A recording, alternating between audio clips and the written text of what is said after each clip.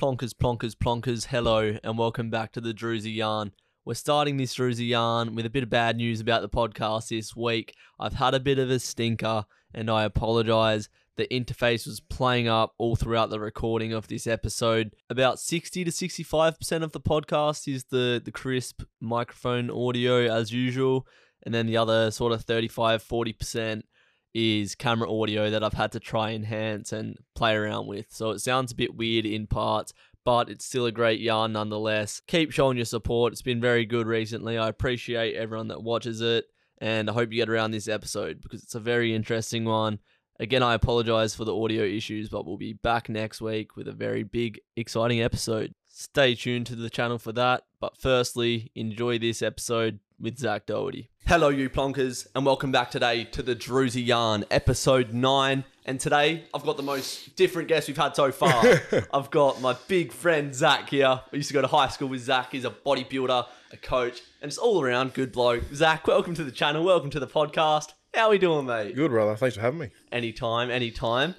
So yeah, we went to school together, and you left me. So I did. Thanks for that. I remember you saying, I think we had like a computer class together or something, and you're like, yeah, I'm leaving school. And I'm like, sick. Great. But yeah, the first time I ever remember seeing you was when we used to ball against each other down in Rocco. Oh, yeah. I remember that. Bit of domestic basketball. Did you see me before I came to school?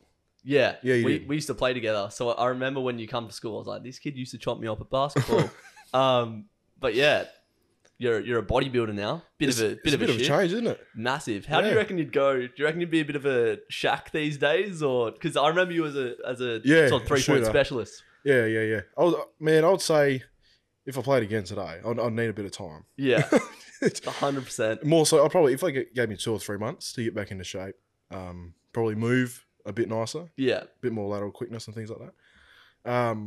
I'll do it right. Do you reckon you'd be able to dunk with those thick quads that you have these days? I dunked it a few times, man. Yeah? Yeah. I probably around the age of 17. Yeah. I had a few injuries before then. Mm-hmm. Got back into a lot more strength and conditioning. Yeah. Then wasn't obviously the weight was nowhere near it is now. Mm-hmm. That's probably another thing. I'd have a lot more explosiveness now, but the weight, extra 30 kilos is a lot of weight. Yeah. But yeah, I would definitely attempt it, man. You got the Zion Williamson build these days. Yeah. But yeah, we went to high school together. I remember one of the first things that made us bond was the NBA, and in particular, Jeremy Lin mathematics, playing basketball. Oh, I remember that. My homie Stoudemire. Yeah. And then, we just fucking started playing a lot of 2K. Yeah, bro. A lot of park. Right. Yeah. And yeah, just run it up. No one could stop us, mate. Those are the days. They were the days, man. Life was a lot better back then. Yeah, a lot more a lot easier. Yeah, for sure. I remember back in those days, you just out of nowhere started missing a lot of school. And I was like, what's going on, Zachariah? Why are you missing school, mate? And you were going through some health issues at the time. Yeah. What did you have? I had a few things. So I think it was, what time? I think it was around March that year. Had a basketball tournament. It's called the Coburn Classic. It was in Wobble. I broke my foot. It was probably the 3rd or 4th game. I think it was the 2nd day of the tournament. In the first second, the first second of the game, the jump ball went up. I changed directions, planted my foot, snapped my 5th met. Oh, right off. Rats. I was gone. Yeah. And my coach was like, come on, mate. Like, you're overreacting now. Your foot's not broken. I got pulled off. And I was like, nah, it's broken. But, back then, I'd fall over all the time, Yeah. If I was hurt, you'd know about it back then. So, yes, it could have been overreaction, but definitely wasn't that time. I could actually feel the bone. Like, it didn't even feel the same. Yeah, okay. And I sat out the rest of that game. A couple of hours later, jogged around an oval just for maybe 15, 20 minutes. Yeah.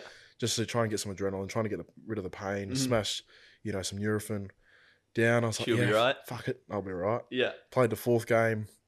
No pain at all through the game. Sick. No Happy pain. days. Fixed. It was fine. And then straight away, man, 5 minutes after the game, walked outside, sat down. Tournament was done. I was like, oh, shit. Yeah. I can't walk. Kicked in. Yeah. And then I'd say, recovery is around probably about 12, 14 weeks for a broken 5th met. It wasn't a straight snap. Okay. It was a decent fracture. Yeah.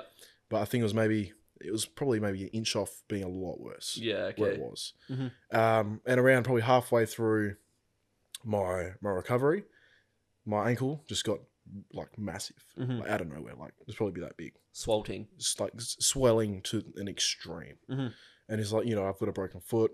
Maybe just because, I'm starting to weight bear a bit more. Body's starting to get used to it. And then it was my other ankle. Like, what the fuck is going on? And they're like, right. This is weird. I mean, you're on crutches on one foot the whole day as well. You could just be a bit more sensitive to having inflammation in your body. I was obviously highly stressed. Cortisol's high. I was like, yeah, okay. I'll just keep an eye on it. It was a lot of pain as well. It wasn't just inflammation. Then one day I just woke up, both wrists, just like this. Yeah. You couldn't see any bones in my hands, any veins. You couldn't see my knuckles. It was just like this. And since that day, it's continued, and now you're just a big swollen. Yeah, it's not muscle, man. It's just inflammation and swelling so and just fluid. swole your way up into a bodybuilder from breaking your foot. That's Sweet. it. Nah, yeah, so and then another. I think maybe a couple of days later. I think actually it was on a Sunday because I woke up and we had a wobble game.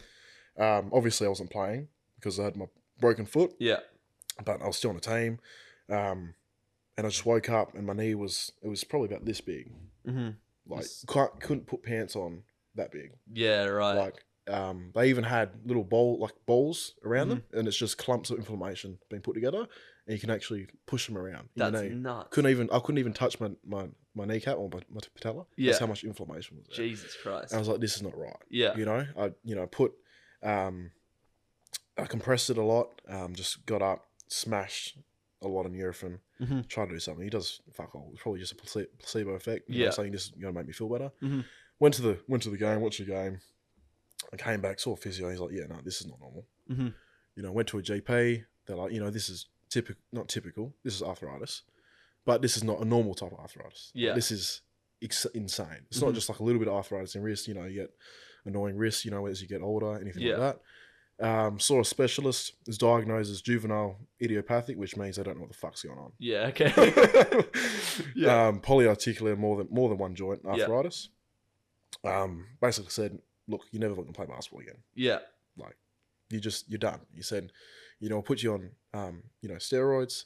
See you go. Really don't want to take them. Yeah. Went on them anyway. I was already depressed enough. Made me just 10 times worse. I was like, it's not worth the extra depression. Yeah. Not worth, the extra toxicity is going to go on my body when I'm already trying to fight. Obviously, my immune system's crashed and fighting itself right now. Yeah. So I was like, not going to take this. Went back to him. He's like, I want to put you on methotrexate, which is they use on cancer patients. Like, it's an extreme drug. Yeah. Blood tests need to be done every 6 weeks for it. Check your liver. Yeah. I was like, not doing that. I just told him, get fucked, mate. Yeah. I'm not doing this. I went through so many different options, He said, mate, diet, food, anything that not going to make a difference. Well, I don't see how it's not, mate. When a lot of inflammation comes from oxidization. Well, that is inflammation. Yeah. Inflammation from food, inflammation from, lifestyle. Yeah. Obviously, your blood carries a lot of nutrients because it carries a lot of things what heal. And if you have dirty blood, you're not going to be in a good state. I went to see, even things like homeopaths, which people can debate if they're good or not. Naturopaths, everything. I explored every single option before I touched drugs again.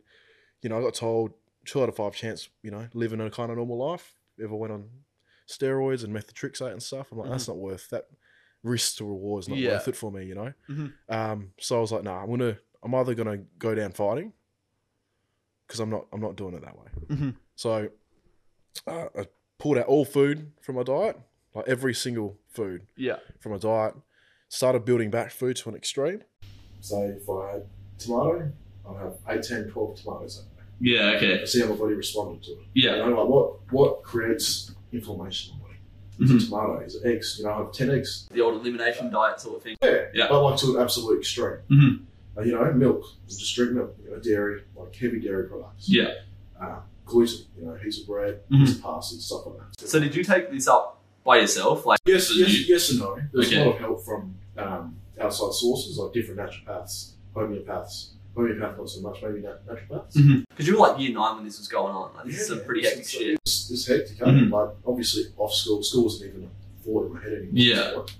Yeah. And I just obviously I had a lot of help. But I took on a lot myself. Like I couldn't get up till 3, 4 o'clock in the afternoon. Yeah. Out of bed. I couldn't take my sheet off anything. I couldn't open a water bottle. Jesus Christ. Just simple things. Yeah. So when I was able to do anything, all I'd spent the time on is researching to an extreme, not just searching on Google stuff, but looking through DuckDuckGo sort of stuff. looking through actual proper stuff, you know? And then maybe some other time on 2K. Just let's go. Let's go. It's still the thing that got to hoop with the boys. That's it. But yeah, and over the time, I found out what worked for me. You know, it takes about 3 months to create new blood. I think blood cells last about that long. So my whole theory was obviously trying to clean my blood as much as possible. You know, eat mostly organic food. You can't these days. You can't get everything organic. No, it is extremely hard. Yeah, it's nuts. There's always something, and even if it's organic, is it organic? Yeah, like the way that farming and just agriculture in general these days is set up, it's like we're just trying to get as much quantity out. Doesn't matter how much shit you put into it. Like, smallest cost and biggest yield. It doesn't matter what we put into it, like growth hormones, whatever the fuck. Like, it's just going to be filled with shit. But it yields a lot and it makes us lots of money. So eat it up. That's it. But so you needed some clean stuff. You can go to the goals in that. That's it. That's it. Clean food, good food. There was no, you know, we don't care about, you know, food intake, everything. I was maybe trying to limit when I ate, so I wasn't so frequent as well. So I'm not keep spiking insulin. Just I was trying to be very, very extreme with everything I'm doing, because you know, when you're fighting something extreme, you got to obviously do the extreme to fix it as well. Yeah, for sure. But over time, I got a lot better. Probably about eight months, I'd say, until I got better. I was able, you know, I tried to do some walking every day just to get the blood moving. Even got maybe like a little trampoline. So I could just slowly bounce and just get movement through my joints. Push blood through those joints.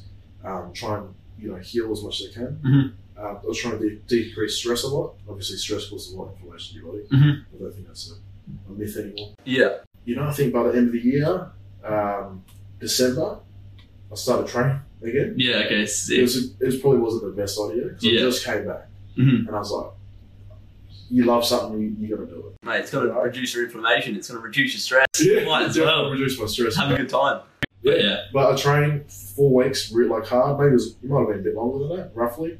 And then we went to Melbourne. You know, we're meant to tour anyway over to Melbourne. We did it the year before as well. Went over there. I was training there 2-3 times a day. It was insane. It's stupid. I wouldn't have done it again. I would have probably brought my exercise output down. But when you love something, when you're that young, you just, you know, went through all that, you're like, no, I want this bad. You know, we'll train heaps basketball anyway. I think 2-3 times a week, but a lot when we did it. Went over to Melbourne. To memory, we didn't lose a game. We won. It was probably a good feeling after that whole year. You know, we toured to Melbourne. You know, I think there's about 1,100 teams that go there to compete. Jesus Christ! We don't obviously play those 1,100 teams, but is that play 1,099 and you come out on top? It was good. We won, but also to add on to when I got sick, like first before I got diagnosed with arthritis, there was something called CRPS. Which is complex regional pain syndrome. Right. Which basically is just your nervous system, your brain don't know how to talk to each other. Which was a lot more painful than arthritis. It wasn't as annoying, but it was really painful. So was that diagnosed around the same time that you got arthritis? Yeah, it was just before. Just before. Like I was like, you know, it's called actually the suicide disease. Because a lot of people just can't hack it. Can't handle it. You know, because it's hard to get rid of. You've got no idea how you get it, no idea how you get rid of it. That's nuts, man. Just your neurons not being able to communicate to each other to work in the system. I was very lucky to be able to get through the other end, and I was like, yes. So that was from you cleaning your blood, and you went vegan, right? Like you were full vegan. I wasn't actually vegan through that time. I still ate meat. From what I remember, I thought you were vegan for some reason. I remember I had a little sleepover at your house, and you didn't have any meat on your plate. It must have been towards the end of. Maybe towards the end. I don't remember. Maybe when we were still friends, but I didn't go to school. I feel like, because I remember still eating meat. I still ate meat through that time. If I did it again, I wouldn't eat meat. Because it's very hard to find good meat. You know, everything has hormones in it. For sure. You know, they grow animals with hormones. It's even organic meat. You know, you question if it's the best thing to eat. You know, going through what I went through. I was vegan for 4.5 years, 4 years. Something like that. Didn't count the days, but it was.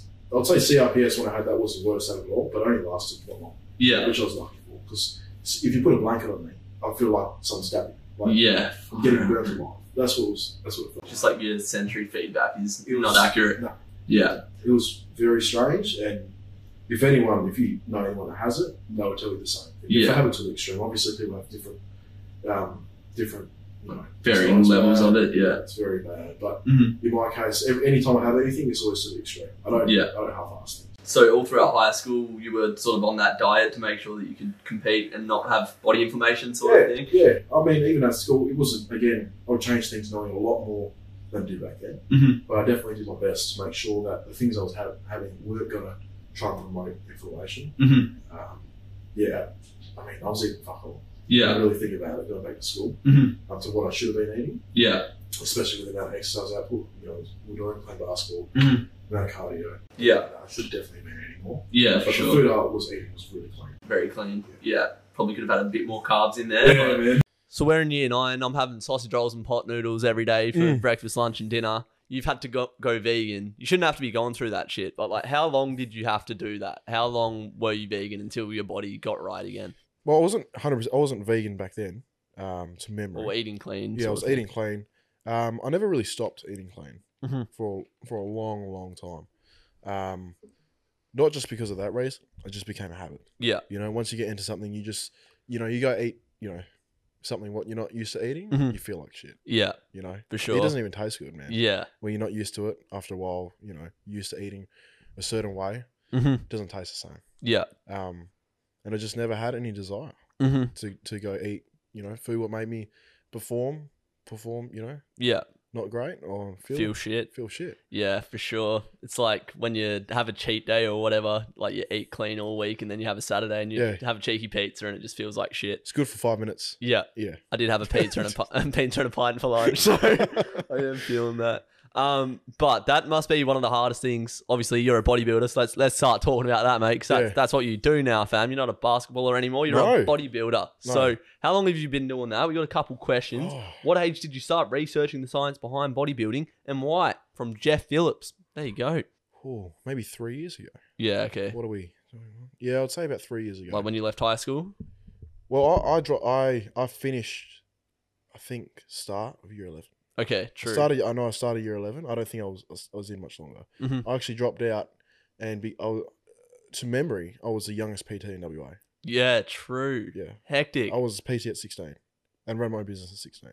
That's nuts, bro. Yeah. Like you say, you want to do what you love. Yeah.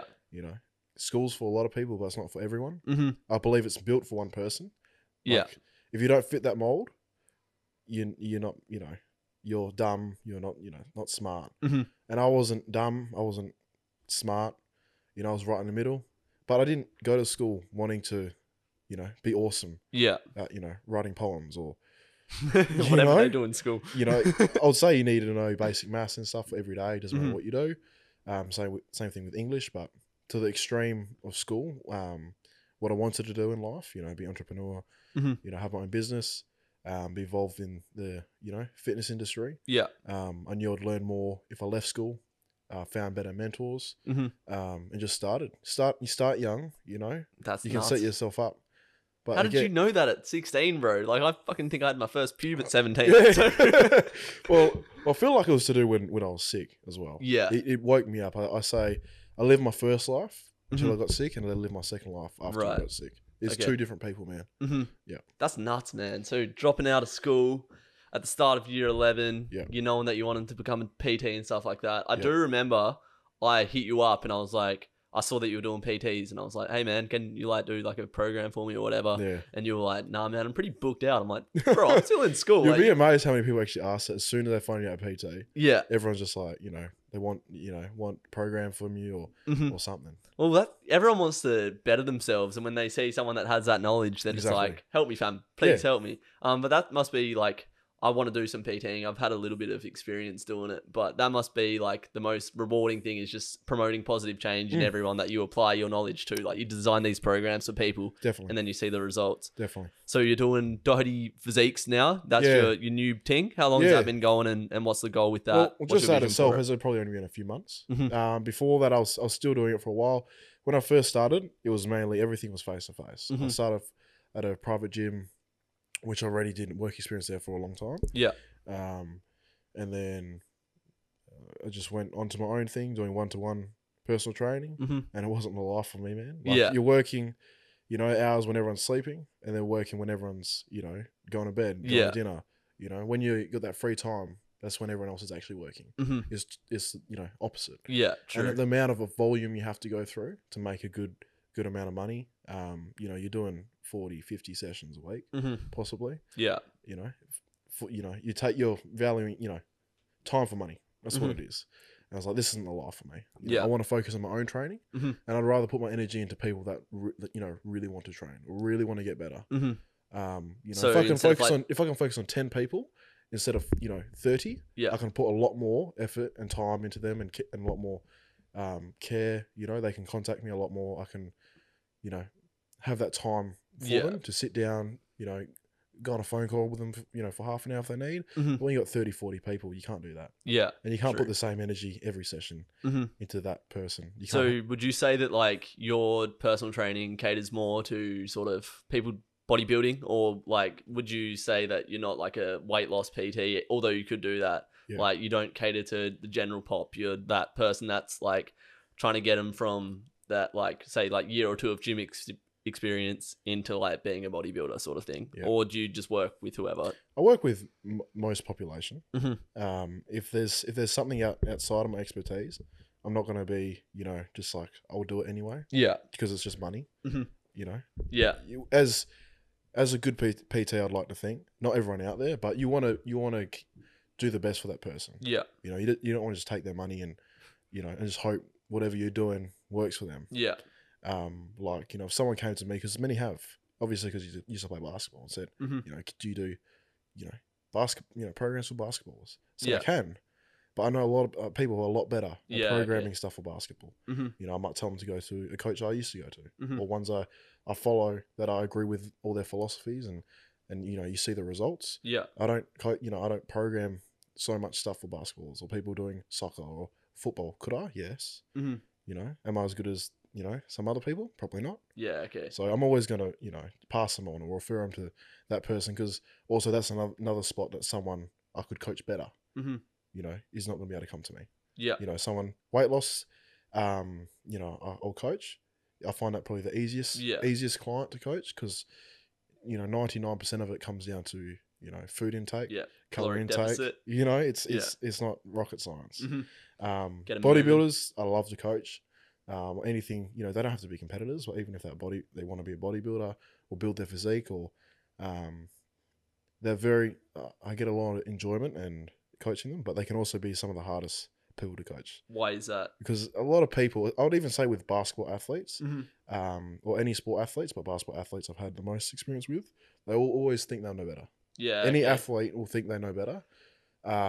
Probably just comes with the nature of, I don't It know, does. when like you're sort of 20 years old, say you've been an athlete your whole life, you're probably doing pretty well as an athlete. Like you've always been told yes, and you're Yes. great and you're doing well. And then when someone said like questions you, you're like, nah, man, I'm the best. Yeah. I don't need to hear nothing from you. Yeah. I'm the king. I'm LeBron James. Yeah. And as great as social media can be in YouTube, it also can be a flaw. Mhm. If someone sees something on Instagram, I saw this dude do, a one-legged pistol squat on a Bosu ball Yeah. with a kettlebell. It's just like, should I do this? I'm like, no. Yeah. Why Just- wouldn't you do that? I know people that do that sort of Yeah. stuff. But just things like that, you're just like, no, you don't. Just follow what you do. People say, oh, I'm not getting results with my coach, but then they're Mhm. not following their nutrition. They're not doing the actual program. They're not following what the program's saying. Mhm. They're doing everything else but listen to the coach. Yeah. But then it's always the coach's fault. Mhm. you Yeah. know? If I ever they're not getting the results and they're actually doing the work, we adapt, we change things, we make sure that they will, Mhm. because one size doesn't fit all. Mhm. Every client that Definitely. comes to me, I'm not just going to give them a program and be like, here we go. Yeah. We'll start them on something, and that first program, they might not have much results, but at least we get an opportunity to see how they respond Yeah. to something, like that. No, that's not for them. That's Mhm. too much food. That's not enough food. That's too much, cardio output. If Mhm. they go on prep, they lost too much weight too quick. It's like, no, that's too much cardio. Bring it back. Yeah. Because you can't just tell, be like, oh, this is going to work for you. Mhm. Everyone's metabolism's different. Yeah. Everyone, how they process food's different. Yep. Digest food. Mhm. Yeah. Yeah. Lots of people will sort of cut corners and expect to get the grand results. Like they won't put in that most important foundational work to build off. They'll want to, I don't know, like a basketball, might want to jump 40 inches high. Oh, that was me, man. Yeah. That was me. I remember going to a coach be like, yeah, I want to dunk. Yeah. It's like, that's cool, but there's a lot more before that. So Nuts, maybe dunk, maybe touch the ring. So I know how that feels when, athletes come to you, you're like, I want to, do a windmill. I'm like, mate, you only can get 3 inches off the floor, aren't you? Yeah. How Things don't happen overnight, There's so much goes into it. Genetics. Mm-hmm. Genetics is the biggest one. Yeah. Especially with athletes. Why is that? Just how, like, metabolic rate and stuff like that, how you digest food and No, stuff? I'm just saying athletes and jumping. Any type of, stuff? Yeah. Big time, man. Big time. I was thinking, like, before when you were talking about, metabolic rate and how people digest food differently and stuff like that, how do you look into that and determine sort of caloric intake and whatnot? Well, I think you always got to, there's a lot of things you can do to roughly calculate what type of food they need, depending on how much of a surplus they want to be in, caloric surplus, depending on what their goal is. I always start small. Like, you find their maintenance, just go a little bit above that and, see how they respond. If they're not putting on any weight, any fat, you're like, no, they need more food. Okay. If they're just overnight putting on so much weight, you're like, okay, you're either not sticking to what I've given you, tell me the truth, or if you are, we need to make changes. Yeah. Okay. Because there's rough guides out there which work, that will give you an indication. But like I said, everyone's different. Yeah. And you just can't go get a blood test and be like, okay, this is how fast my metabolism is. Yeah. Okay. You just can't do that. Yeah. So you need time to work out a client's, how they respond to certain things. Of course, there's so many people out there that give them this, food program, 1,200 calories, lose all this weight. Yeah. I'm like, cool, anyone will lose weight on 1,200 calories. Yeah. But when they stop the diet, I'd love to see what happens. I'll put on that weight again and put on more. Like, anyone can rip weight off someone. It's the easiest thing to do. But doing it in a healthy way and creating habits so they keep that weight off is a big thing. Because a lot of people do the 8-week little, diet, stop it, and then they're straight back to where they were. And they'll just compete, do that year round. Yeah, they just have that metabolism drop completely. Like, it might be like, say, 2,000 calories, and then you drop it down to 1,200, and then you go back to eating what you were, and it just stacks it on, right? You don't just put the weight back on, but your metabolism's now slowed down. Yeah. So you just took all this food from it, and it's not going to process food the same way it used to. Yeah. So I think there's a lot of miseducation out there, and a lot of people, there's a lot of PTs that I think do too much. Yeah, okay. They try and branch out way too much, with nutrition, with a lot of things when you can just refer that to someone. If you don't know, stay in your lane. Yes. If you don't know what you're talking about or don't have 100% an idea, don't be afraid to say, no, that's not my thing, because you're just going to end up hurting that person. Yeah. Definitely. It's fine to have your niche. You don't have to be good at 100 things. Yeah. If let's go to NBA because we love that. Let's go. You want to get to the NBA, don't be good at 100 things. There's not many players in the league who are good at everything. You only can name a few. They can do everything on the court. Nuts. People like LeBron, Kawhi, KD. Yeah. When healthy, those two. That's about it. Yeah. That's honestly about it. Giannis can't shoot. No, if you can shoot, do that well. Yeah. Because you'll get time and you'll get to the NBA. Yeah. If you got height and you can shoot, and make sure you can shoot the shit out of the ball.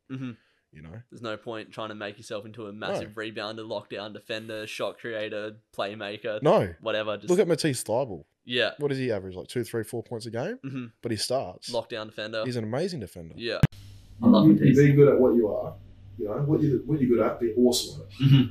And you'll get a good niche. Yeah. I like that. If you can be different and be really good at being different, you'll get a good market. Yeah. If you're good at everything, everyone can say the same thing. I do nutrition, I do PT, I do backflip courses. Where's it going to stop? Yeah. Backflip course does sound fun though. It does sound like I'm hurting myself doing that. Yeah, no, that's actually pretty handy information for me. I've just started out as a strength and conditioning coach. Pretty cool. So, you just graduated, right? Yes. That's pretty cool. So I have worked in the football industry, just doing like gym programs and stuff like that, pretty basic stuff. But there's a lot of areas that feed into that. Like there's the conditioning part, so there's the running, and then there's the delivery of rehab programs, and then there's the warm-ups. Like there's all these different parts that I'm sort of trying to wrap my head around. Not that the topics are too hard, but like there's a lot involved, isn't it? Yeah, like it's not just lifting weight. It's not just doing cardio. Yeah. You know, you want to prevent them from, you know, getting injured. You want them still to be fit. Yeah. You still want them to, you know, have explosive power. Yeah. But it's hard to do all that at the same time, mate, because you're trying to minimise the amount of total volume they're going to do in that week. Yeah. So they don't get injured. But you also want to, you know, maximise, you know, the gains, the gains, growth. don't you? Yeah, and the sure. cardio output and being fit. So athletes are very, very hard to do. And that's why I've got a lot of respect for good strength and conditioning coaches. So what goes into it, there's a lot of blood on your hands too. Yeah. You know, if someone gets injured, they point straight at the strength and conditioning coaches. Yeah. Touch wood, have not had many injuries at all so far, which is good. We've got a scratch match tomorrow, so yeah, see how that goes. But like, yeah, that's actually really interesting. Like having a niche, like being a sprint coach or being someone that specializes in speed or change of direction or just the gym stuff, like that would be really handy to just knuckle down on that and just find out all the ins and outs of that, and then specialize. And then there's not as many people that would know more than you on that one topic, but there's like 100 people that know 20% of what you know on this, that, and everything else. So would you say yours would be bodybuilding then? Your niche? Definitely. So how did you get into that? Like what got you into that? Where was the shift from basketball to bodybuilding? Well, from basketball, obviously, I was doing strength and conditioning for basketball. Yeah. I actually shout out my coach. He's a good topic to talk about, Short Conley. He's got his own niche, basketball coach. Yeah. I've been a basketball strength and conditioning coach. And he's created a massive audience in that regard. He's got his own performance center. I think, don't quote me, I think it's like Land Performance. Okay. You know, own basketball court, gym, all that. Sick. A lot of athletes, good athletes, you know, overseas, NBL athletes, even some college athletes, I believe. Yeah. But from that, you know, you start seeing like small gains. He really programmed my stuff, and I'll go to someone else to do my training. I catch up with him every now and then. And then from there, I just enjoyed going to the gym. You know, like it's therapeutic. Yeah. You know, you see small changes, or you start lifting more weight. It's a nice feeling. Yeah, sure. You're growing. You're getting better as a person physically and mentally. Definitely. Yeah.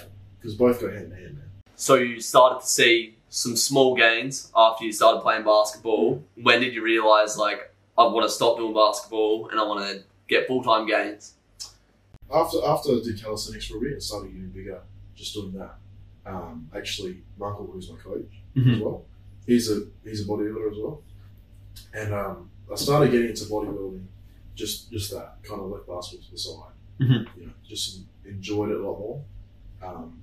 One, because I think in the back of my head I knew that basketball wasn't going to last that long for me. Yeah, okay. It wasn't going to be a career. I'm very career driven. Very like, I want to be something more than average. I don't want to be average. I want to do. You want to be the best at what you do. Yeah, definitely. You know, so if I want to be average at playing basketball, you know, and if SBL is all I'm going to do, I'm not going to do it. Yeah. You know, you're going to be an NBA fan. Yeah, it might sound stupid because there's a lot of people out there who enjoy being that, which is fine. There's nothing wrong with being average or just being at that level. Enjoying. But that's just but that's just not me. I think, especially once I got better from being sick, I was like, I'm going to take advantage of having a second chance and actually do something.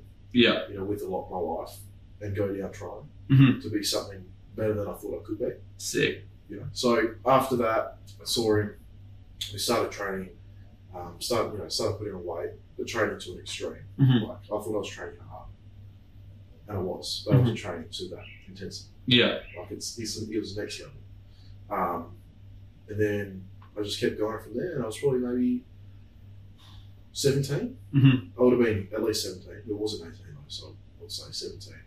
And I was just training hard for a while, and just started to see progress as I kept going. And so yeah, this could definitely be something I'm good at. You know, got my genetics are not bad for it. Which who wouldn't know? You know, I was skinny as a twig back then. Yeah. Maybe 50 kilos or something. Yeah. I know the feels. Mate. You know, everyone, you know, I think my coach, even when we toured, used to call me like SpongeBob. My arms. Yeah. You know, I was never big. I was small. Yeah. Height, you know, even height, I wasn't the tallest dude. You know, maybe 5'10", 5'11" now. Yeah. But I was never that tall, never that big. It just started to grow. Yeah. So you started going like pretty much every day, or? Yeah. I ended up finding out that going every day definitely doesn't work for me, especially probably because of my when I was sick, just from the inflammation the stress. Yeah. Like we even saw, we tested all the time. Every time I trained 6 days a week, my results would be nowhere near the same. Yeah, okay. But those 2 rest days, I'll recover a lot more and grow. If I did 6, it was obviously it was too much stress. Yeah. My cortisol was too high, inflammation was too high, I wasn't recovering properly. But when I started off, I definitely was only 5 days. When you were doing your coaching and stuff like that, that sort of gave you the knowledge and foundation to train yourself. You were seeing all these coaches that were helping you out with it. Yeah. When did you sort of realise, like, this could be me, this could be my calling? Yeah. What age were you that you started really seeing results and started to realise, like, this may be the career path for me?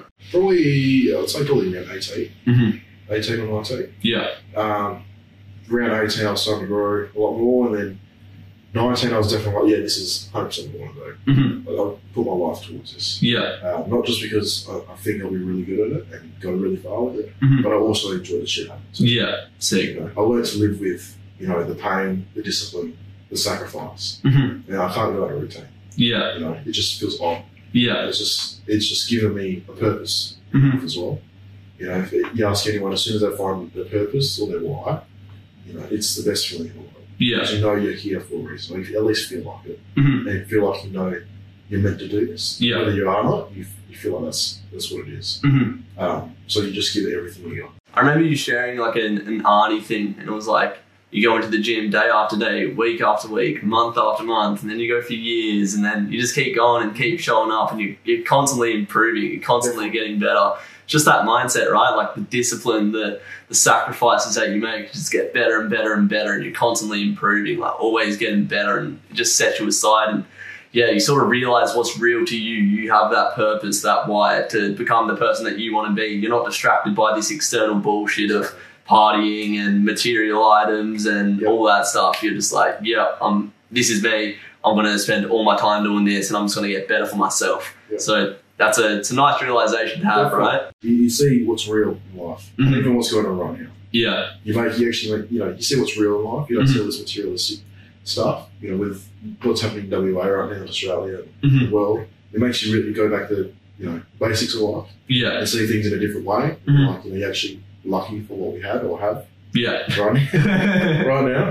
Yeah. So for sure. Family. What you got. Your purpose. All those things kind of makes the whole partying or going out or all those type of things just seem less important. Yeah. Like to me, they were never important, but even other people I know, they just that really wasn't anything. Yeah. It wasn't real. Yeah, for sure.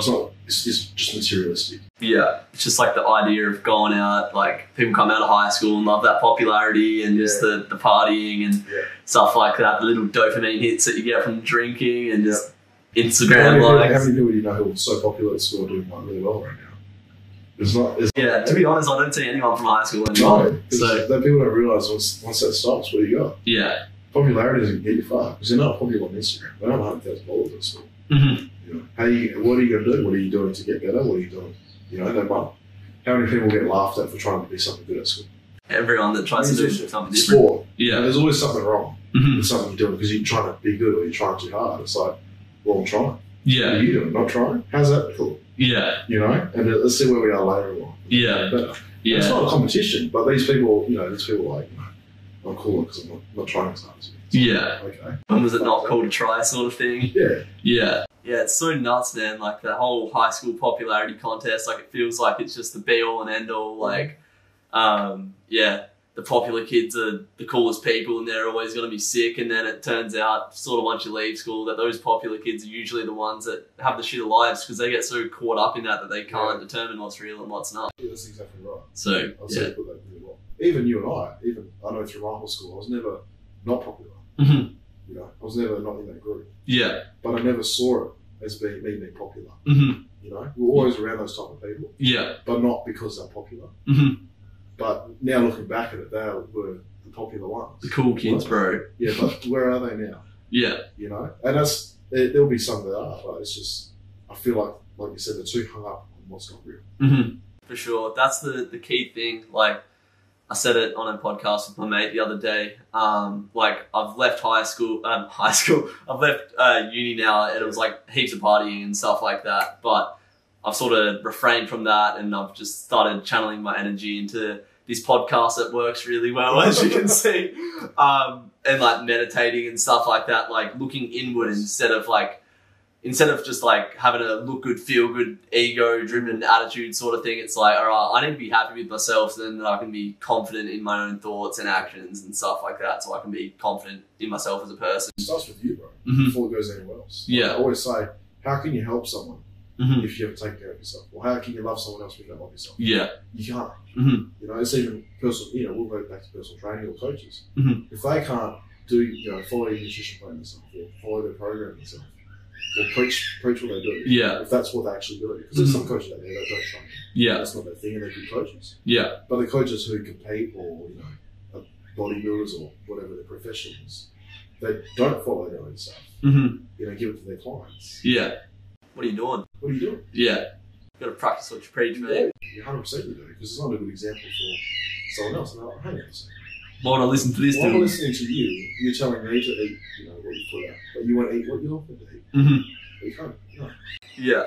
So nowadays that you're still doing your bodybuilding, a few years in, what's sort of your weekly splits? What are you doing? How often are you training? How often are you eating? Rest days, sup use, stuff like that. Yeah, I would say right now I want about maybe 6 days a week of training. It never goes past that. Yeah. I never do 7 days a week training. You'll probably go down to 5 at some point. Yeah. Especially as I'm going to increase my food soon, but I also want to be in a very heavy surplus. Yeah. So we're going to bring my training down to make it bigger as well.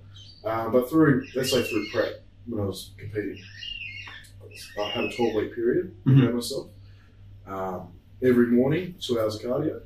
Okay. So normally around 3 o'clock, I'd be at the gym, 2 hours of cardio. Yeah. That's Saturday. And then food would vary depending on where I'm through that day. Normally be 4 or 5 meals. Yeah. Pre-prep, not heaps. Very, very plain, boring. Chicken and rice. You can argue it doesn't need to be that plain, but I'm a person like I just need food. I don't care how it tastes. I eat it. That's a winner. Yeah. For sure. Yeah, just plain. Your protein, your carb. That's all. Yeah. That's all really good.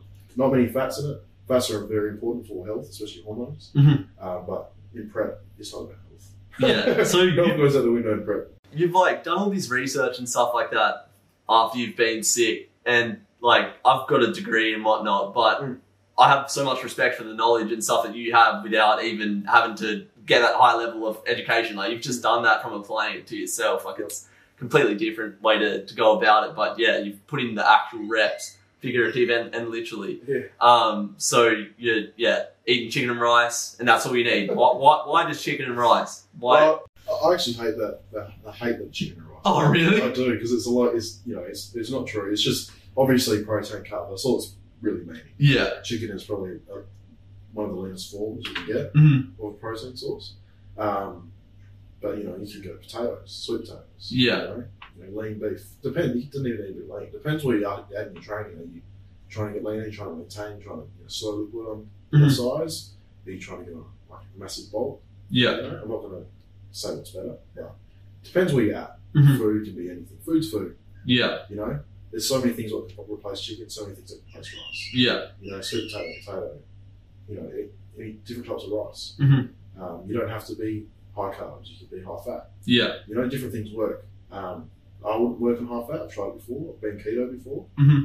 Before I was vegan, I was actually keto, which is a big flip. Yeah. Eating eggs, bacon, meat, all day. Yeah. Vegan for 4 years. Yeah. It's funny, mate. It's a complete polar end of the spectrum. So, but before I started my prep, which was, I completed in October, end of October. So 3 months prior to that, I was vegan all the way up to now. Yeah. So all the muscle built, it's all been from plants. That's nuts. There's only the last... Not actual nuts, like crazy nuts. Yeah. But that's, since obviously I finished the show till now, I haven't been. But that's, all the muscle built up to then was all from plants. Okay. From me. What sort of plants do you get your protein from? Everything. I always say this to someone. What does your mate get your protein from? Plants. What do cows eat? Grass. Yeah. So you're eating grass. But what do we eat? Cows and chicken. Yeah. You think where they get the protein from? True. But yeah, everything, man. Like even rice has protein. It's not a high amount of protein, but things add up. Tofu was a big source. Yeah. Everyone thinks that tofu is not good for you. It is if it's not organic. I think processed tofu's definitely got a lot of negatives about it. Yeah.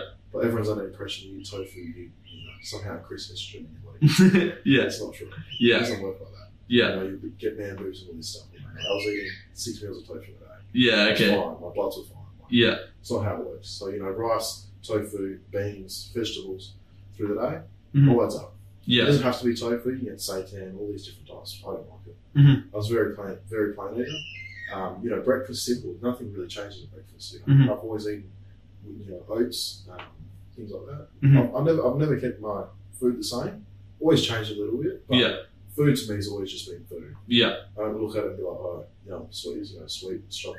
I just eat it. When you started competing, how does the nutrition plan go from like the sort of prep phase until you get up to the lead up to the competition? Like, how does it vary from the start of training until like the lead up? Because you cut out carbs, like what is it, a couple of weeks before, something like that? We never completely cut out carbs. So reduce it.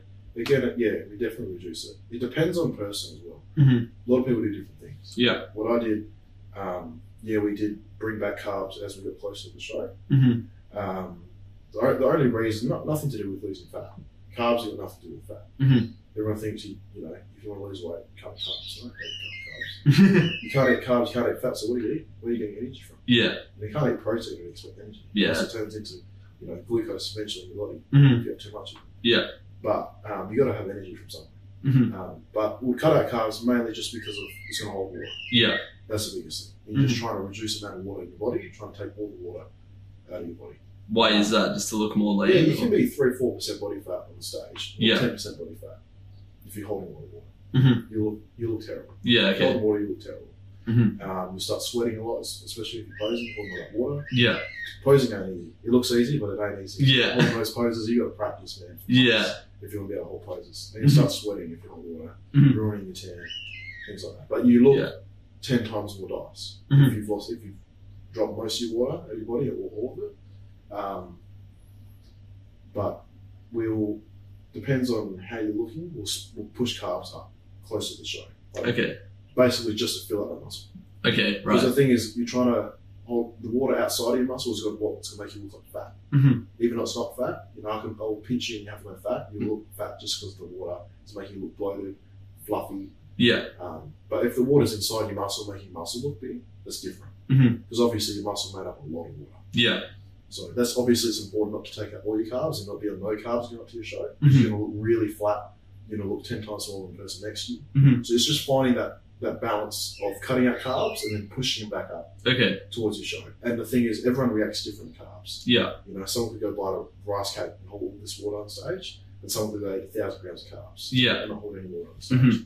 So that's why the first comp doesn't mean much, because it's just really an experiment to see how your body's going to react to a certain amount of food, a certain amount of carbohydrates. Yeah. But I'll say, for me, my protein got really, really high towards the end. My carbs got a lot lower. Okay. And then the last few days, I started pushing my carbs up. Right. But if I did it again, I would have probably done an extra day without carbs. Okay. But increased my carbs more in the last few days. Have you got plans to compete this year? No.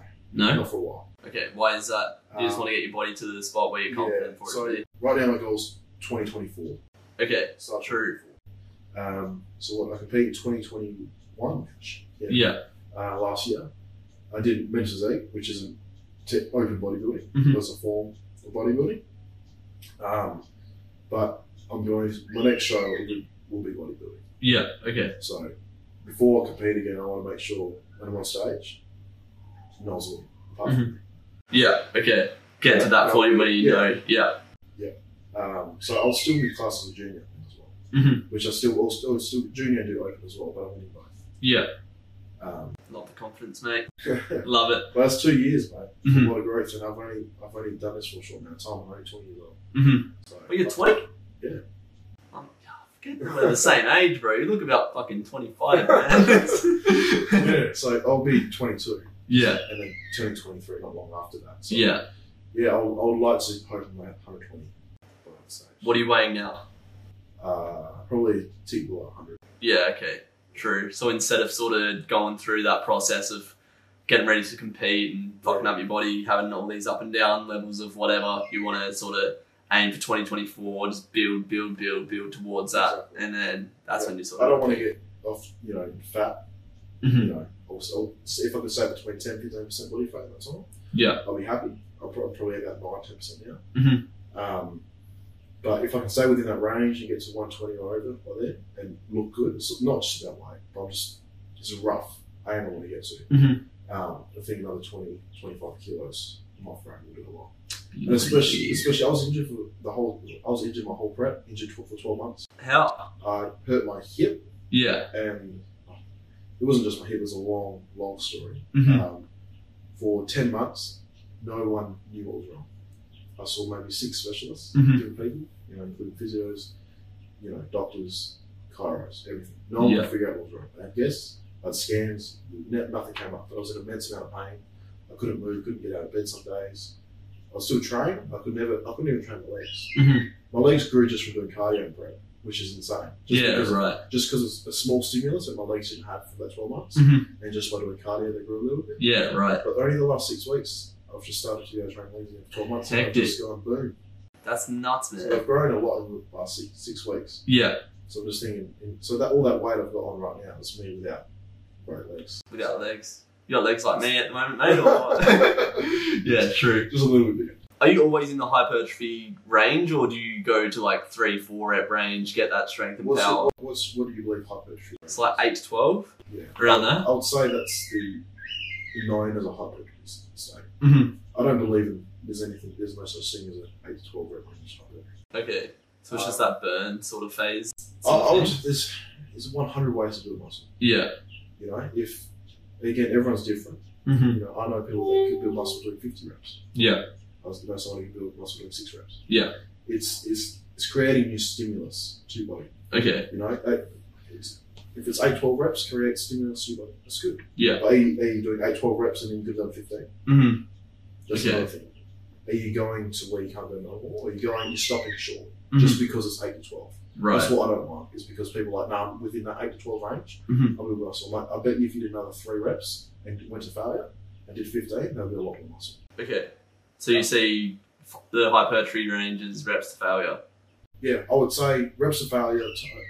Not always. I don't believe always going to failure. Mm-hmm. I believe it's definitely a tool that's not used enough. I don't think enough people push themselves. Mm-hmm. Especially, say training legs. People squat. Done 10 reps. Like you could have done 7. Like what? Like you trust me. Your mind gives out a lot more before your body does. 100%, man. Gives up at about 60%. I don't see anyone training hard. Mm-hmm. There's not many people, Yeah. training hard. The ones that do look good. Mm-hmm. So you can tell which ones train hard. If I got someone to do 5 reps, it made them 10-second reps. That's 50 seconds under Mm-hmm. tension. If I got someone doing 10 reps, it's a second each, just 10 seconds. Yeah. So What do you there's prefer? a lot of different ways to do a muscle. Mm-hmm. If you did 5 reps and really, really concentrated through that rep, if it's a slow negative Mm-hmm. or a deep pause or whatever, I bet you'll get a lot more muscle than someone just doing 10 reps pumping out. Yeah. For a second. For sure. Or someone doing 20 reps, whether it's a cluster set of 5 reps for 10 seconds, 5 reps for 10 seconds, Mm-hmm. 5 reps for 10 seconds, 5 reps for 10 seconds, and someone just doing that as well. Yeah. 8-12 works, but so does everything else. Yeah. I think it's also intensity is the biggest thing. Mm-hmm. If you can execute some of the intensity, whether it's 6 reps, 8 to 12 reps, 15, 30 reps, Mm-hmm. you'll create stimulus Yeah. to build muscle, if that's your goal. Mm-hmm. It's all it is your body is trying to adapt to a stress. Yeah. You can adapt to a stress at 8 to 12 reps, you can do it at 15 reps. Yeah. Because it's like, next time we do this, I want to be able to do it. Yeah. Because it's like it's fighting something, that's what it's doing. Mm-hmm. It's fighting resistance. Yeah. So next time it wants to be able to fight the resistance better. Yeah. Just putting it into shock sort of thing, and then That's getting what it is. more comfortable in that deep water as you go That's on, it. sort of I thing. always say to people, get comfortable with being uncomfortable. Yeah. That's how you're going to grow. Classic. Love that. And I think that's a saying that a lot of people will use, but it's true. Mm-hmm. It's even in life. Yeah. If you're comfortable, you're doing something wrong. Yeah. You got to get uncomfortable. You can just sit around doing nothing. Where's that going to lead you? Yeah. Like you got to. Yeah, I was watching a video yesterday about cold showers, and it's like that moment where you sort of resist and you're like, oh, I should Yes. walk away. I shouldn't do this, but doing that thing that's hard makes everything else so much easier. Correct. Yeah. And just like one little thing in that day, you just hop in that cold shower, makes a big difference for the rest of the day. Mm-hmm. So I just did that. You know, when it's scary to jump. Yeah. That's another good one. 100%. Because that's when you jump. Mm-hmm. It's scary. Yeah. You got to take a risk to get. If you took no risks in your life, Mm-hmm. just went by your day. You're not going to be anything. You're going to be the same person you were before. Yeah. If you want to change, you got to do something you haven't done. Mm-hmm. Can't be doing the same shit, expecting different results. Can you? Yeah, adapt and evolve. Yeah. I'm not here to try and just win the lotto. Yeah. So I don't win the lotto. I'm that lucky. Yeah, there's no way to rig that. I said this in the podcast as well. Like, you can, as you were saying, wake up every day, do the same thing, and expect things to just turn around one day for you. But you can't wait for the clouds to part. You gotta move the clouds yourself, mate. Yeah. You gotta evolve every day, try to be better every day. Yeah, there's no right time. There is I'll wait till next week because I've got this on. I'll wait next year. Wait till New Year's. It's like, no, there's never a right time. Start tomorrow, mate. Start now. There's always something going on in your life, and there's never going to be a good time to start. Yeah. So that's why I just say start now. Start right now. Because once you started. You're good to go. Yeah. It's just that first step. It's always a first step for everyone, isn't it? Get into the gym, go to the gym, get started, or whatever it is. Yeah. I want to compete. Compete now. Yeah. Get into that that routine of doing it, because once you're in a routine and a rhythm, you get that momentum. Yeah. You have momentum, you just don't stop. You just keep going. So I think it's an important thing, just taking that first step, just jumping.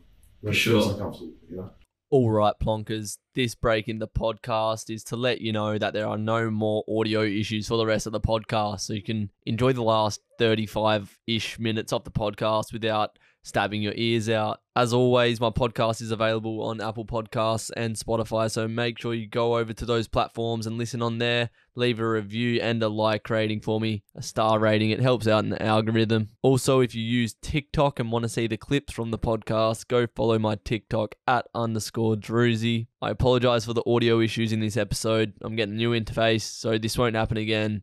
Enjoy the rest of the episode. So going to uni, you're taught through textbooks. This is the way it is. There's no other way. Yeah. You're obviously contrary to that. You've got your own theories and whatnot.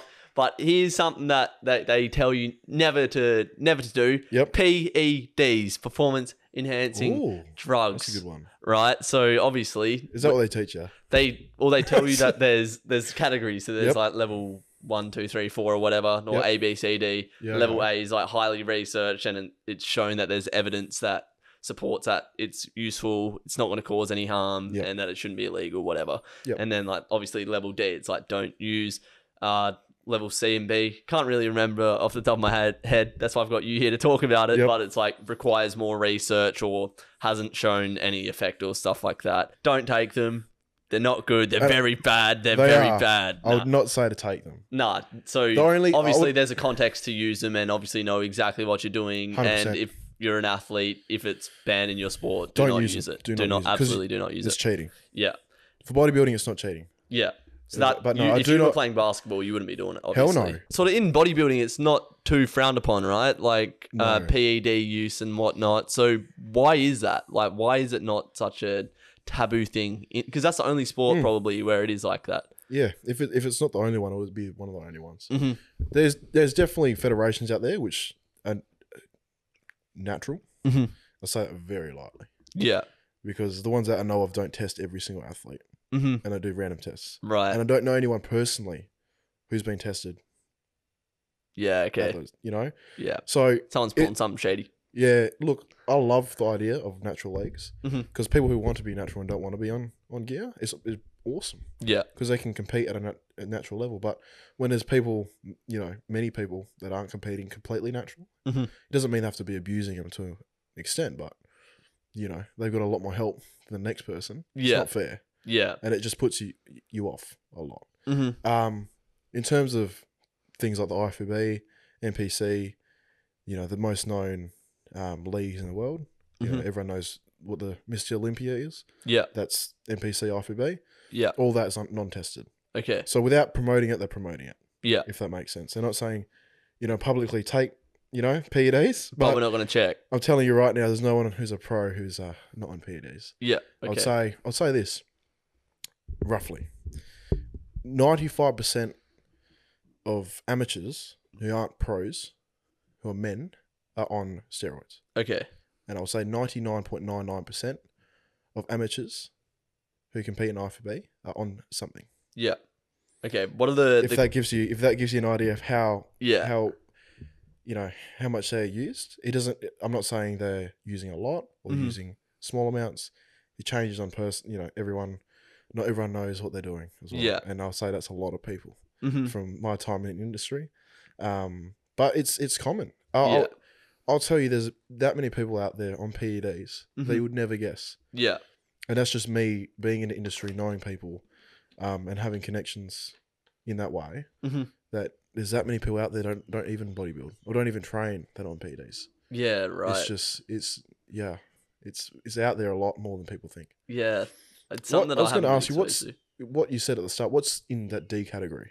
I think it's just like substances that are like could be potentially harmful or bad. Do you know any off the top of your head? I don't. I haven't looked into it much. Just rote learning, trying to remember it for tests, and then it goes out, sort of thing. Because obviously everyone has a different opinion in the industry. What's good and bad? I'd say a lot of that would probably be accurate. What you're looking at. I wouldn't know what it is, but there's definitely categories of things. Yeah. Again, based on research and clinical trials and things like that. Things only be tried at certain dosages and people taking 10 times that and saying, oh yeah, it's been tried. I'm like, yeah, but you're taking 10 times the amount. Yeah. So say with another one, SARMs. I know everyone knows what SARMs are. Well, describe the ones that are used most frequently, what they are and what effect they have on your physiology and whatnot. It's hard to say which ones are used the most. It's probably which ones aren't used the most, if I'm being honest. So what are the more common ones? Well, the biggest one will be testosterone. Yeah. That's, if anyone's doing any type of cycle, it has to be in there. Nearly everything you take is going to shut your natural production down anyway. So you got to be taking testosterone. Okay. Because your test will shut down straight away if you take anything else. Right. It just stops producing. So if you take any other sort of PED, your testosterone will shut down. Your natural testosterone will shut down. Yeah. So that's why you always need a base of testosterone in there. Okay. That's even some people just do testosterone, which is fine. A lot of people do TRT or HRT, which is just basically, replacing your natural testosterone. Because there's a lot of people out there that even people they don't know that their testosterone is way too low. Yeah. Than what it should be. And they think they have problems when all it is they might be tired, they might not be feeling great. Yeah. Lack of energy, lack of strength, and really they just have terrible testosterone levels. Okay. Yeah, right. Is there not negative health side effects that come with taking not artificial, but like how do you take testosterone, and what are the sort of negative side effects that could come with that? Genetics is a big thing. And again, dosage. I would say drugs aren't the killer. I mean, I wouldn't say killer because they won't kill you. If you take it, nothing's going to kill you like that. If it ever killed you, it would be a slow progression over years of abusing things that would cause damage to certain things. Yeah. But toxicity comes from dosage. Okay. If that makes sense. Yeah. Someone can be like, I'm on this. I'm like, cool, but how much? If you're on, 10 times someone else's amount and they say they're doing the same thing, it's not. Yeah. Obviously, most of performing enhancing drugs or steroids are always taken, injection. Yeah. Okay. Or muscular injection. Some are taken through sub-Q, in your fat underneath your skin, which is very rare. Mainly peptides like say growth hormone or things like that. But testosterone is the base. That's the minimum you're going to use on a cycle. Dosage changes. Obviously, it can be here or through the roof. Yeah. Side effects, man, the list goes on and on and on. And I would say it doesn't depend on so much the drug. It depends on your lifestyle and everything you're doing with it. Okay. Is your food on point? Is your training on point? Is your sleeping on point? Are you recovering properly? Genetics is a big thing. Yeah. I'd say a big one would be, say, skin. A lot of people might see people with bad skin and say he's on steroids. Yeah. And he might be. Because it does, I would say maybe 40% of people will get it. And it's just a genetic thing. Yeah. Obviously food and all that plays a big part in it, but genetics plays a big part in it. If you've got acne at all, or a little bit of it, or your family has got history of it, you've got to good chance of getting some type of acne. Okay. It can be small, it can be extreme, and again, it just depends on the person. Isn't infertility a pretty big thing with taking testosterone? No. Is it not? It's seemed as it is, and it can be. But Again, genetically sort of thing. yeah, no. Well, it shuts your natural production down. That's where that infertility bit comes from. But it doesn't mean you always can restart your natural production. People don't. I think once you're on it, that's it. Yeah, that's not true. I know people have gotten their partner pregnant being on cycle. So it's not true. You still can be fertile. Your infertility is, I would say, it's not accurate, but you'll be less infertile. You'll be less fertile. Sorry. Yeah. But if you did a PCT, which is a post-cycle therapy, you went off it, use things to start regulating your natural testosterone again. You, depending on your age, how long you've been doing it, how long you've been abusing it, you should come back to normal. Yeah. You can't always. I can't say if you're 60 years old, it's not going to return the same. But if you're young, you're 20, 30, whatever, and you haven't been abusing it for long periods of time, you do a PCT, you should, doesn't mean you will, you should come back to normal levels or pretty close to it, and you should be, good to go. How much of your capacity, like how much higher does your ceiling get? A lot. Okay. Yep. So it's obviously just building more muscle, which increases your force production and whatnot. It's extremely hard to build. If you see anyone on Instagram, anyone who competes in IFBB or IFBB Pro, I don't think people understand how hard that is to get to that type of physique. Your body can't naturally hold that much muscle tissue on their frame. There's some genetic freaks out there, 1 in a billion, that maybe could. Like and I seriously, Randy Orton, those sort of guys. But it's in every sport. Yeah. Even golf players aren't on steroids. They aren't? They are. They are. You reckon? You think about golf, what's involved in golf? Swinging a golf club. Exactly. But you're trying to enhance your performance, aren't you? Yeah. The difference is bodybuilding, it's not cheating. Yeah. And the thing is, everyone's on it. Everyone who competes is on it. But you can't compete against the best unless you're on it. And it's not saying that for an excuse. It's just what it is. If you're doing bodybuilding and you want to compete in the IFBB, just be aware. If you're not on performing enhancing drugs, you will not have a career in it. If you decide that's your route, you want to be damn sure that's what you want to do, because it's a big life decision. Yeah. Why is it? What is like the main considerations going into it? Health. Yeah. One is doing it correctly, because I'll tell you right now, 99% of people don't know how to do a cycle. Yeah. And they also don't do their blood work. Blood work's a big thing. You should be doing every 3-4 months, in my opinion. Okay. You need to see where your lipids are at. You need to see where your blood count's at. You need to see where your liver enzymes are at. You need to see where your kidney functions at. Because all the things you can take can have effect on those. Yeah. My bloods have always been good. Doesn't mean they won't, they will be in the future. But you always got to look at your bloods and be like, be aware of it. Some things are always going to be elevated because just you're in a super physiological state. So other things have got to come up with it. Yeah. So last time I did my blood test, my test was like 3,600 nanograms per deciliter. Right. Natural's 500 to 700. Okay. Roughly, right? And that wasn't on anything insane. Yeah. I was taking either at the time. Everything else was good. My lipids were good. My HDL, I think, was down by 0.1. My LDL was perfect. I would say when it comes to cholesterol's a lot more food dependent. Okay, yeah. Than drugs. Drugs will affect your cholesterol, but it'll affect it a lot more if your food's terrible. Is that just like high saturated fat and stuff like that that it comes with? Or? Yeah, fats are a big part of it, but I think saturated fats are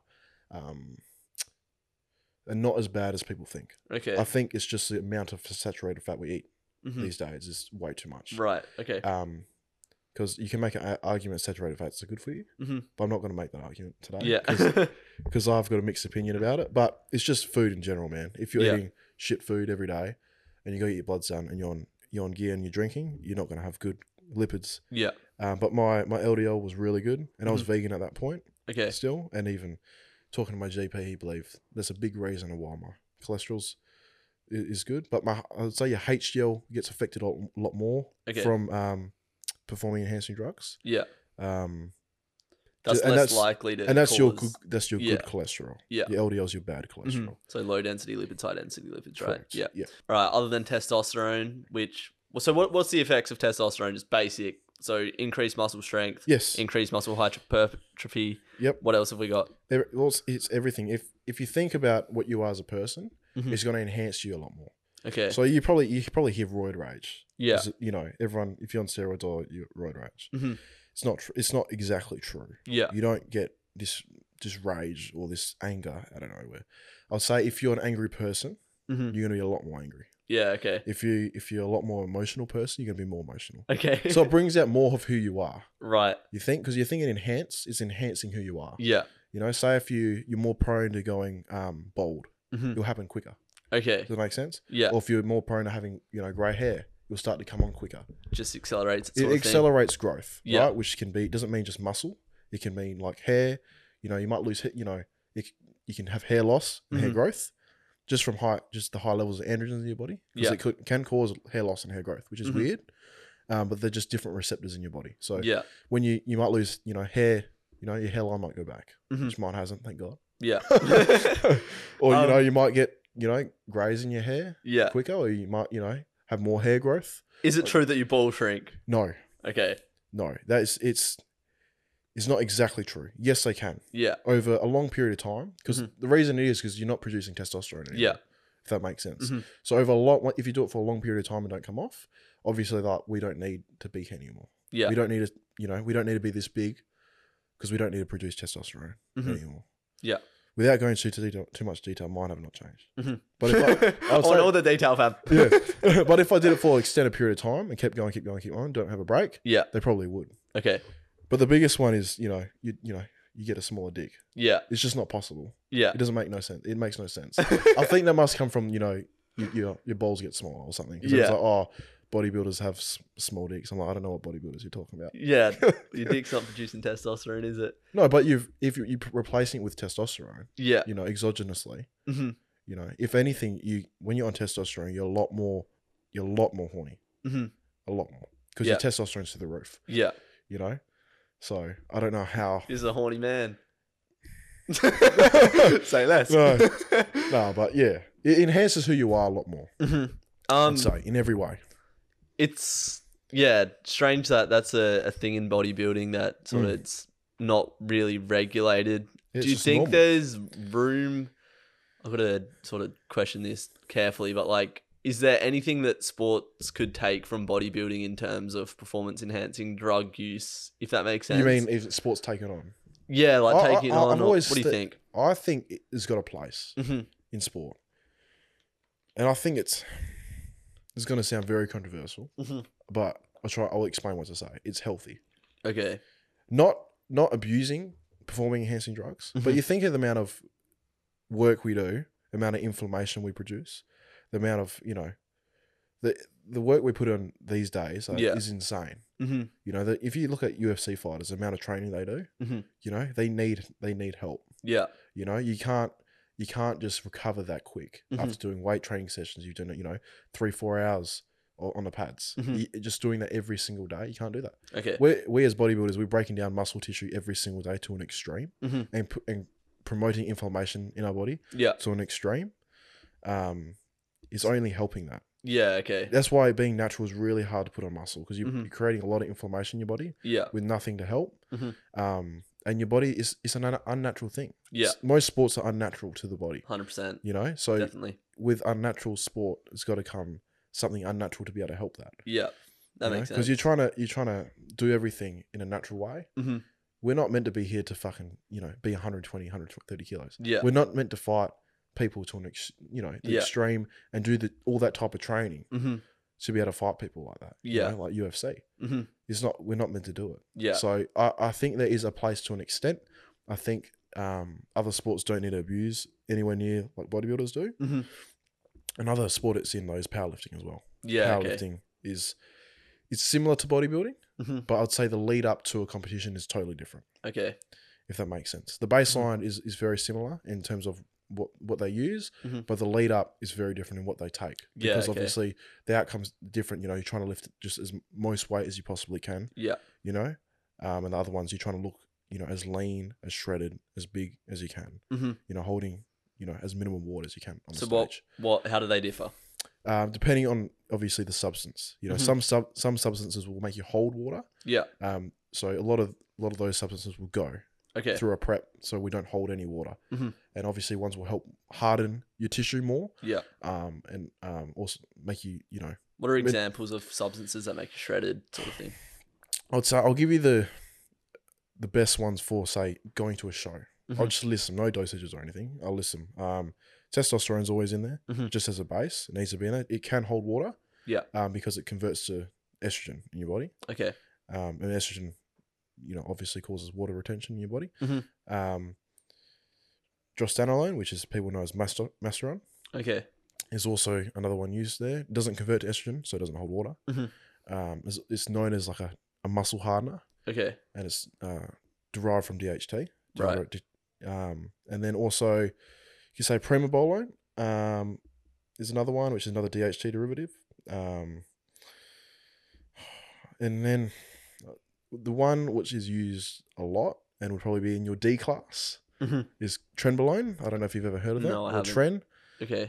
It's definitely not a nice substance to use. Okay. If you want to crash all your blood work, it's a good way to do it. Right. It's toxic sort of stuff. Yeah, it is very. Your body doesn't like it. It tries to reject it. Nearly, it feels like that. If you ever on Tren, it'll feel like you're trying to reject it. Okay. So that's very, very harsh. But again, it's also dosage dependent. Yeah. Most studies on Tren have been done at like 50 milligrams. Okay. People on 500. Yeah, if that makes sense, Christ. which is insane. Yeah. Which I would never tell anyone to do that. I mean, ever.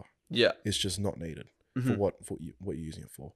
So those are mostly injectables. They're probably the main ones what would be used through a prep. And then a lot of orals get used through prep, which are a lot worse.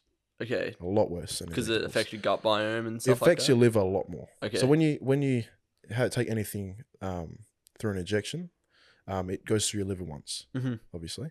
When you take something orally, it'll go through your liver twice. Okay. So your liver enzymes will come up a lot more. Right. Any type of oral.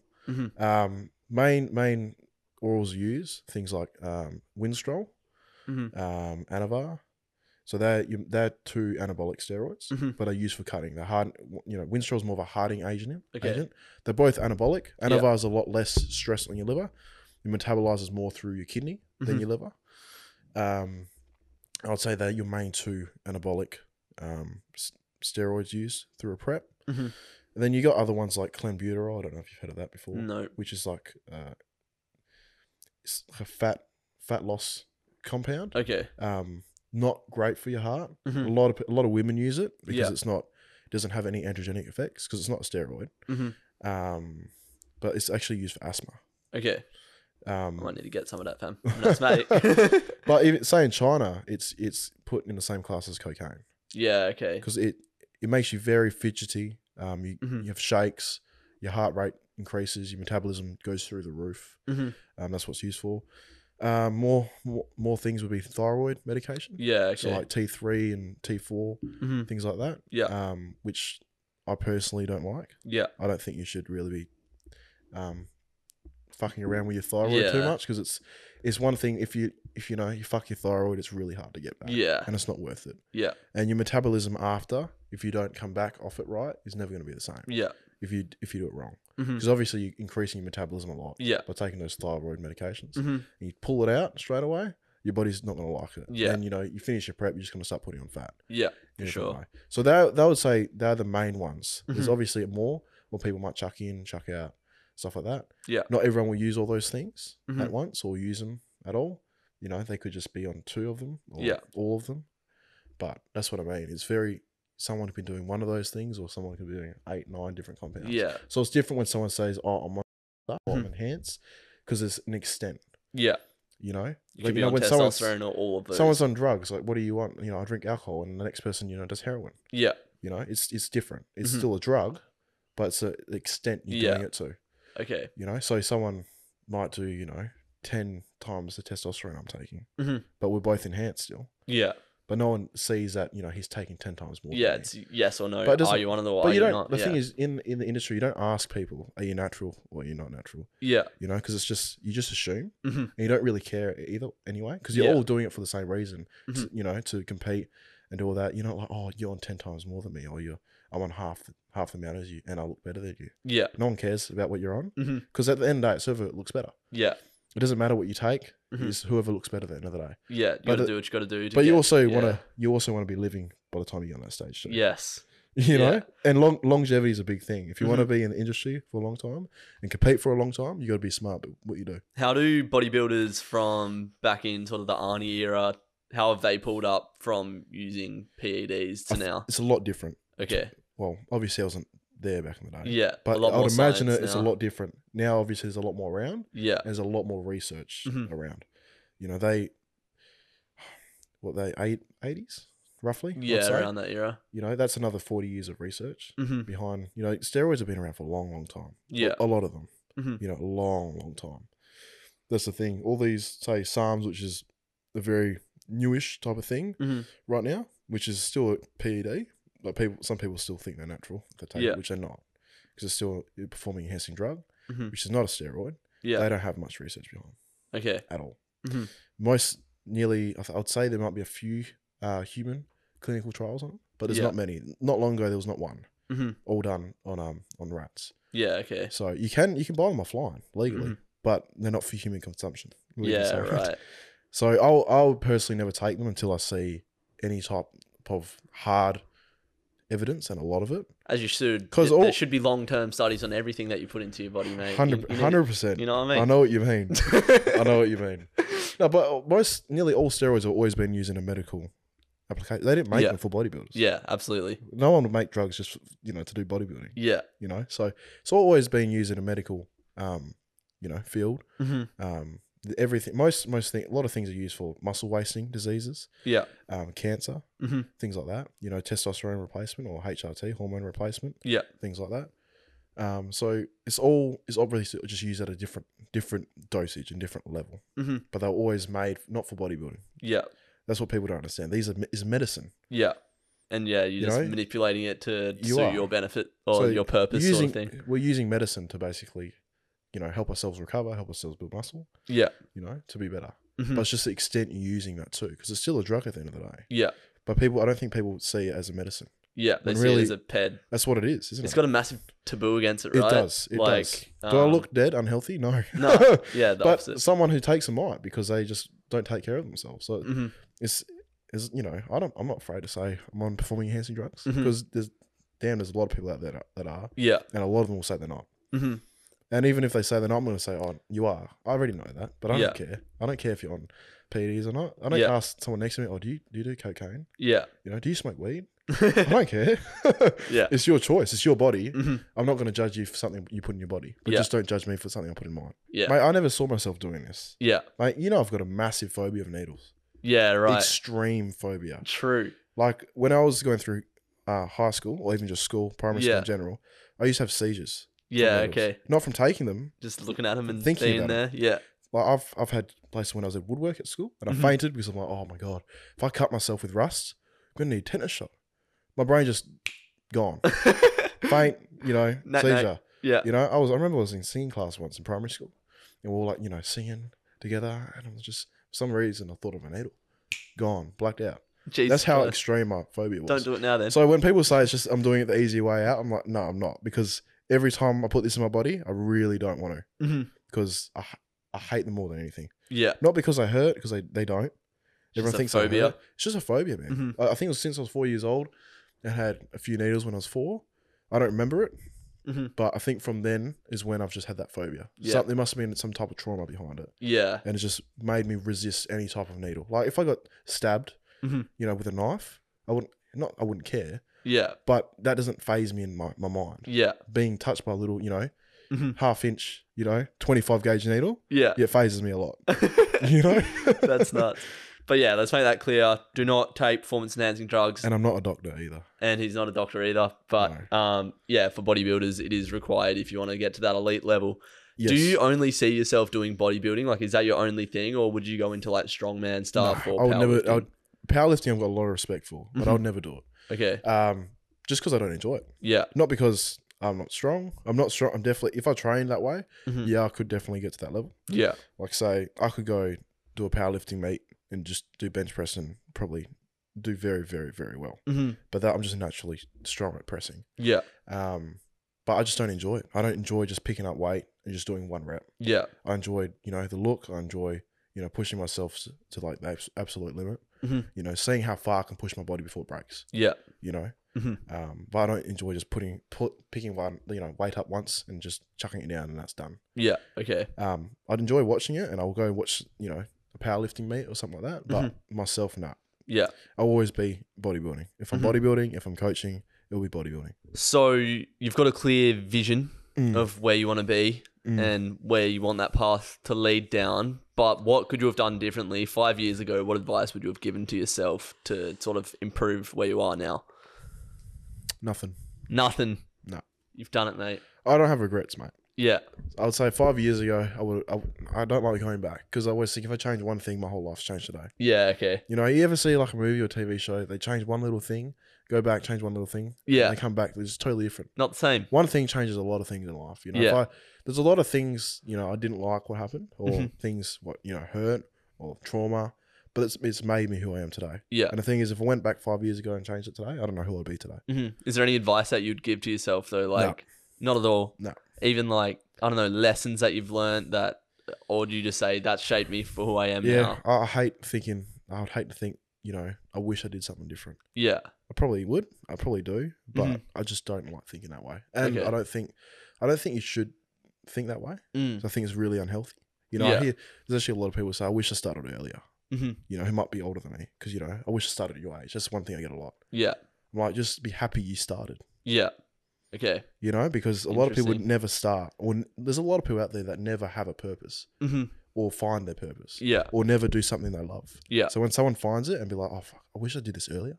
I'm like, nah, be happy that you found it. Yeah. Okay. And be happy, because not many people get that. A lot of people go through life not finding what they love to do, not finding their why. They might think they did, or just fluff around, but they didn't actually find what they're passionate about. So when you get that, be happy and don't be regrets and be like, oh, I wish 5 years ago that I did this because I could be there quicker.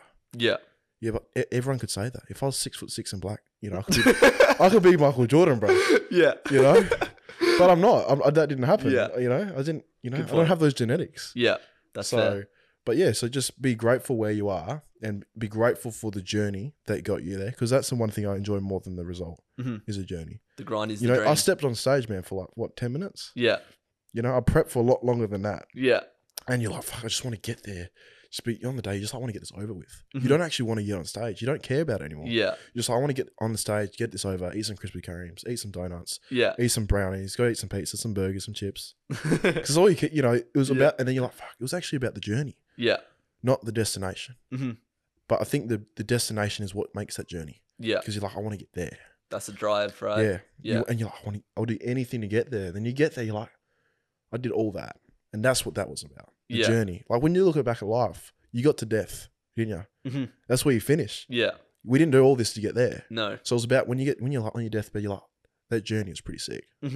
Yeah, for sure. That's why I'm like, make your journey awesome. Because when that book closes, no one cares what happened at the end. Yeah. Everyone's like, oh, I want to get to the end. And then like, oh, that's it.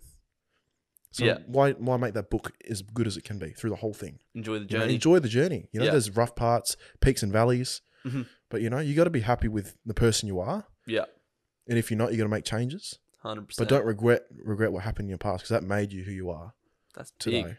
You know what I mean? like that. Yeah, for sure. Kobe said that in his retirement speech. Oh, might have copied him. No, but it's true. He's one of the GOATs. No, the grind is the dream. Exactly. You got to put in that work. Like, I think Frank Lampard, who played for Chelsea, like his goal was to always win the Champions League or the Premier League or something like that. And then he held up the trophy and he was like, "What's this pot doing in my hand?" It's just a piece of plastic, man. Yeah, or whatever it is. It's a material item. It's that's the goal that you're trying to reach to become the best person that you want to be. Like that is the motivating factor. But it's the days that you wake up early and you put in that graft and you find yourself and then you become a better person. That's your actual end goal, trying to become the best person possible. It's not to get that little tin pot or a medal around your neck. Like, it's the experience that you go through in life to get there and whatnot. 100%. So having said that, where do you want to lead to in 5 years? Like in 5 years' time, you'll be 25. You'll be a year into your competing by then. Yep. What do you want to be? Where do you want to be with Doherty Physiques, your career, your competing? Just everything in general, your business and whatnot. But 25, I would definitely like to think I'm a pro. Mm-hmm. I don't want to be a pro too early because Yeah. I don't want to become a pro, go compete, in America, over, wherever it is, and come, last. Mm-hmm. Everyone's so excited, oh, I'm a pro, and they'd stop. Yeah. Because they've got that title, Mm-hmm. IFBB Pro or ICN Pro. They're like, look at me, I'm a pro. Yeah. I'm like, cool. What are you doing? Yeah. Who becomes a pro and doesn't go compete? Yeah. So when I become a pro, I want to be competitive. I want to be, look like a pro. Mm-hmm. So by 25, I would hope that's the case. Yeah. So like I said, when I'm 22, in 2024, I'd like to compete again.